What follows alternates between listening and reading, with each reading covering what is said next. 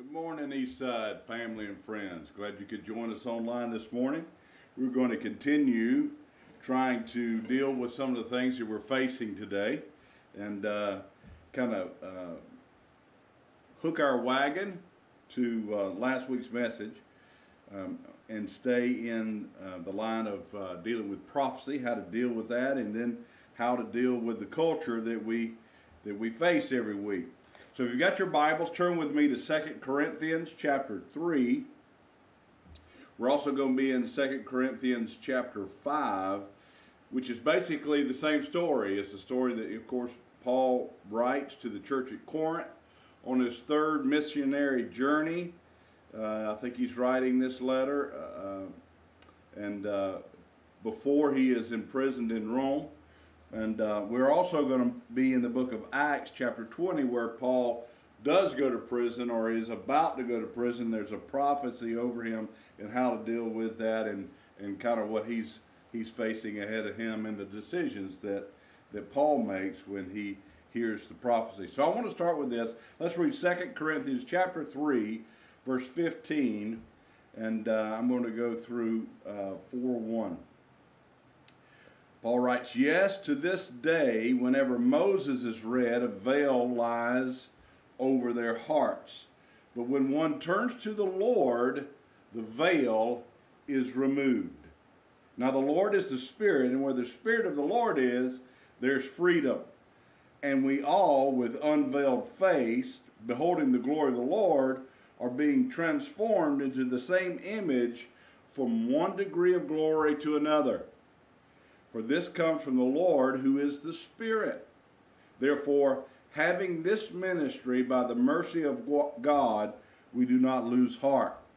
And so we recognize the fact that our eyes at one time in our lives were veiled. We didn't see the truth. We were lost. We were lost without Christ. And what opened our hearts and how the veil was removed is when we turned to the Lord and made Jesus our Savior. And so as we think about the world and as we think about our mission in this world, we've got to recognize the fact that everybody is blinded, that people's faces are veiled unless they've turned to the Lord. Unless they've made Jesus their Savior, they don't even have eyes to see. And so the first thing that we've got to recognize is that no matter what, people are blinded. And even at best, they're in the process of being transformed from glory to glory. So the first thing that we got to know about people is that the veil, firstly, has to be removed. We were blinded, they're blinded until we believe. The world is blinded without Jesus. The second thing that we've got to see and that we see in this verse is that we've got to grow in the grace and the knowledge of our Lord Jesus Christ. But there's this process that we talk about all the time that people are growing. Well, when people don't know the Lord, they're also being wooed to the cross. The Holy Spirit is wooing them to the cross and petitioning them to come and receive what God's provision for them. So we need to grow in the grace and the knowledge of the Lord Jesus. In verse 17 in 2 Corinthians chapter 3, it says this, "Now the Lord is the Spirit, and where the Spirit of the Lord is, there's freedom." Now when we talk about freedom, let me just describe what that means. Freedom is following the Spirit no matter where He takes you. Freedom isn't being able to do whatever you want to do. Freedom is following the Spirit in the midst of tough circumstances, recognizing the fact that God's got this. Freedom is putting your hope in Christ, recognizing that the Spirit of God is going to make sure that the Word of God is accomplished in your life. And no matter what you see, you can be free knowing that God's in charge. That's what freedom really is. Freedom is seeing beyond the veil. Freedom is seeing who Jesus is, the calmer of the storm, the one who the one that you can build your house on, the truth, the way, and the life. That's who Jesus is. And it's a confidence. Freedom is a confidence in the Spirit leading us through. And so where the Spirit of the Lord is, there's freedom. And we all, with unveiled face, beheld the glory of the Lord. In 2 Corinthians, it keeps on talking in this between 3 and 5, really, which we don't have time to go over the whole thing. What it does is it points out the fact that even the disciples were blinded by the veil. They saw Jesus as just a man. At some point, they saw Jesus as a man, and then at some point in their walk, their eyes were open. They began to see. And not only did they begin to see, they saw more and more and more until they had revelation of the resurrected Christ. I've got an image of John and Peter running to the tomb and discovering that Jesus had raised from the dead. And Mary coming back and telling the disciples that she had seen the risen Lord. They grew in their understanding, in their revelation of the greatness and the goodness of God. The glory of the Lord kept getting bigger. It kept expanding.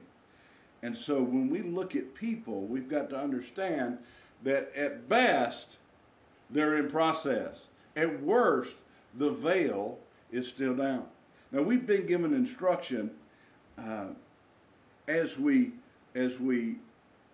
deal with the world. God gives instruction in the book how to do that. Let me just kind of give you a scenario that I heard this week that I think is incredible. I was in the Navy, and any of you guys or gals that were in the military, you'll understand this, and hopefully if you've watched television, you'll get a grip on this too. We had company commanders in the Navy when we were in boot camp, and of course the Marine Corps, has drill sergeants, and so does the Army, and I'm not sure that the Air Force has boot camp. I don't know. You have to ask some of those guys. But anyway, if you were to told our company commander, or if you were to tell a drill sergeant in the Marines, when he asks you, what's your mission? And you say, I'm trying to discover my mission. You'd probably be doing push-ups until you can no longer lift yourself off the ground. Because the soldier didn't have a mission. The Navy sailor didn't have a mission. The Navy had a mission, and the sailor had an assignment. The Marine Corps has a mission, and the Marine has an assignment. And the same thing is true in the church. The church has a mission, and the sailor, or the Christian, or the son, or the daughter, we have an assignment. And God, through Paul, writes that assignment down in 2 Corinthians chapter 5, verse 16 through 21. If you want to read this with me, I'm going to read 16 through 21. From now on, therefore, we regard no one according to the flesh. In other words, we don't look at anybody as a person that hasn't seen the light. We don't regard anyone according to the flesh, even though we once regarded Christ according to the flesh, we regard him thus no longer. Therefore, if anyone is in Christ, he's a new creation. The old has passed away. Behold, the new has come. All this from God, who through Christ reconciled us to himself and gave us the ministry of reconciliation. And so what Paul is writing here, he's giving us this assignment. As the church, we have a mission. And as a son and daughter, or as an ambassador of Christ, we've been given this mission. And that mission is the same mission as Jesus. We hear and see that this is pointed out by Paul, that Christ was looked at in the flesh, but no longer was he looked at. He was looked at as the Messiah, as the Christ, as the Son of God, as the one who rose from the dead. And what Paul is saying is, quit looking at people in their old man. Start looking at people in the new man. You know, even though they haven't attained it yet, see them as someone who, if they have the veil lifted, can totally be radically changed in Christ. And it says, so quit looking at it in that way. We all once were in our old, but now the new has come. Jesus came to be reconciled, the reconciler to God, and he has assigned us and given us and entrusted us the message of reconciliation. What does that mean? That means you and I are agents of reconciliation. You and I should be focused on our assignment, and that is doing everything in our power to reconcile people to God. Not seeing them broken, not seeing them veiled, not seeing them rebellious, but seeing them made whole, seeing them new, seeing them reconciled to God. And our mission, or our assignment in the church's mission, is to be reconcilers to God. So let me read that one more time. All this is from God, who through Christ reconciled us to himself and gave us the ministry of reconciliation. That is, in Christ, God was reconciling the world to himself, not counting their trespasses against them, and entrusting to us the message of reconciliation. Therefore, we are ambassadors of Christ, God making his appeal through us. We implore you on behalf of Christ to be reconciled to God. For our sake, he made him to be sin who knew no sin, so that in him we might become the righteousness of God. You know, our desire, our hope as a church is to begin to emulate the nature and the character of God to such a degree that it draws people to him. You know, they become jealous of our relationship with God. They become jealous of us being transformed from glory to glory to glory. That we're getting better and better and better and more like him. And so we are reconcilers. Our assignment is in this turmoil, in this deal that we've got here going on, that we would be reconcilers to God. No matter what we see, no matter how mad it makes us, we need to quit looking at people in the flesh and start looking at them as people who have the potential to have the veil moved and become new. And if we'll look at somebody as not a broken, useless person, and start looking at them as someone that God wants to reconcile, it'll change the way we approach things. It'll change the way you and I approach things. So what I want to kind of do is I want to kind of combine that assignment that we're given by Paul, written to the church at Corinth on his third missionary journey, to after this, when he's about to be in prison, and he encounters a couple of things.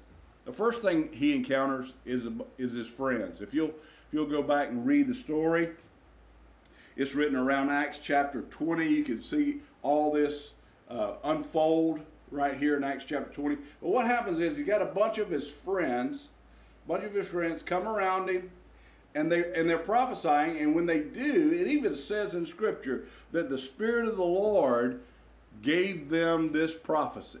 And so it's not a false prophecy.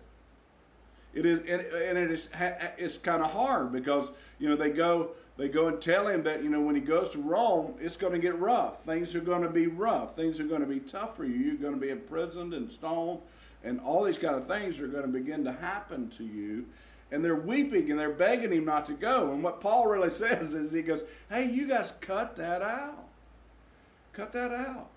You know, you're breaking my heart here in a couple of ways. You know, you're breaking it in the fact that we're going to be separated, and also in the fact that you don't trust that in the midst of this hardship that the Spirit of God is going to be with me, and he's called me to this place. So he does that to his friends, and then later on, this prophet comes up to him that he doesn't know, like he does his friend, and gives him the same prophecy.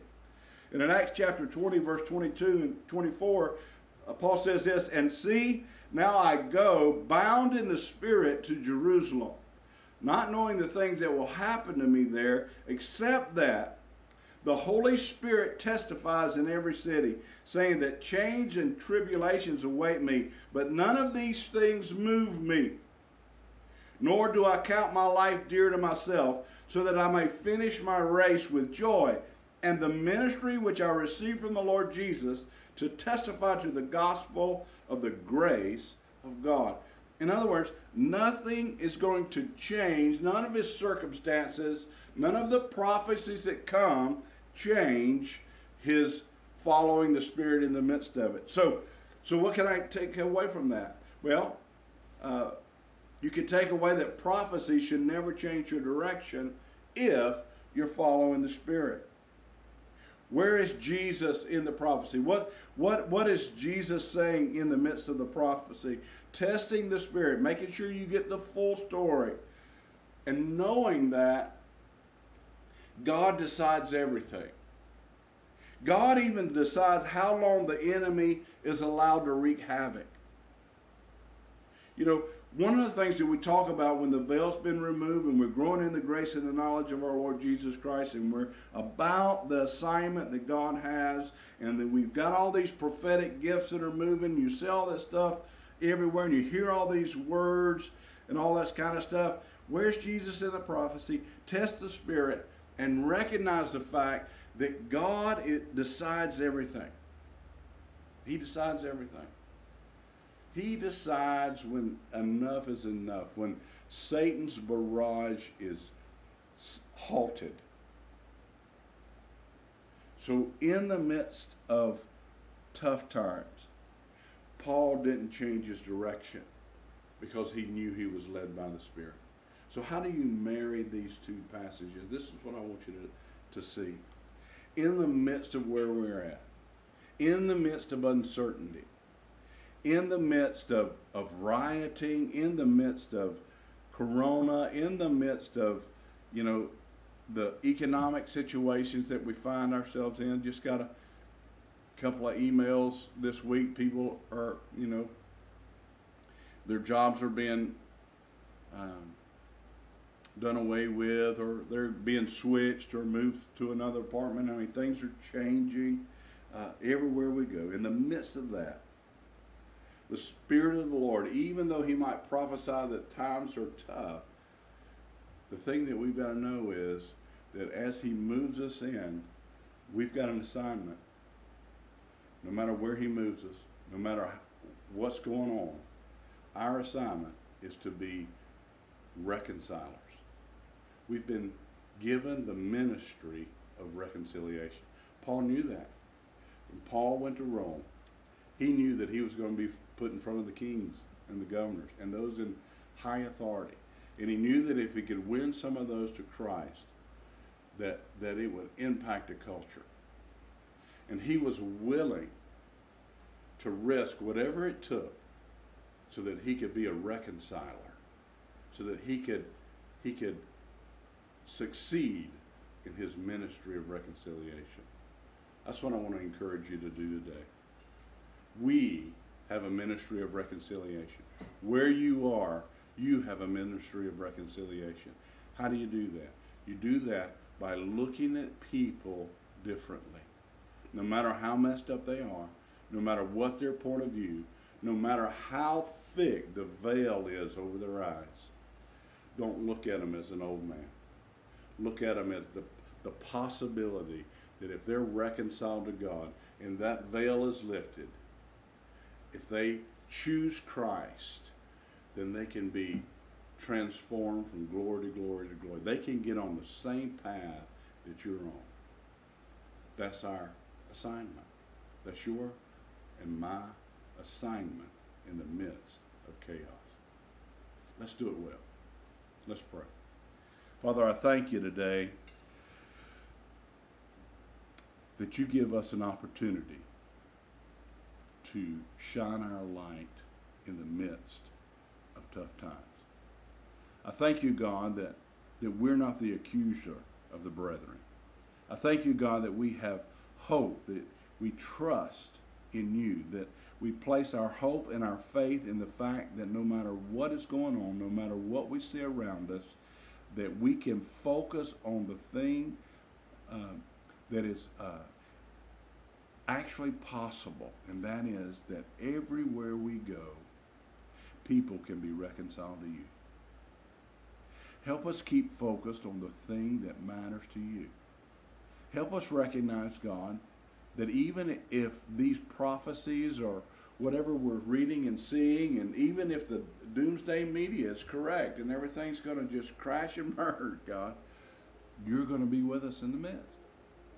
You will never leave us or forsake us. And in the midst of that, our assignment is to help people be reconciled to you. May we focus on what you've assigned us, and may we do it well. I pray in Jesus' name. Amen. Amen. God bless you. Have a great day.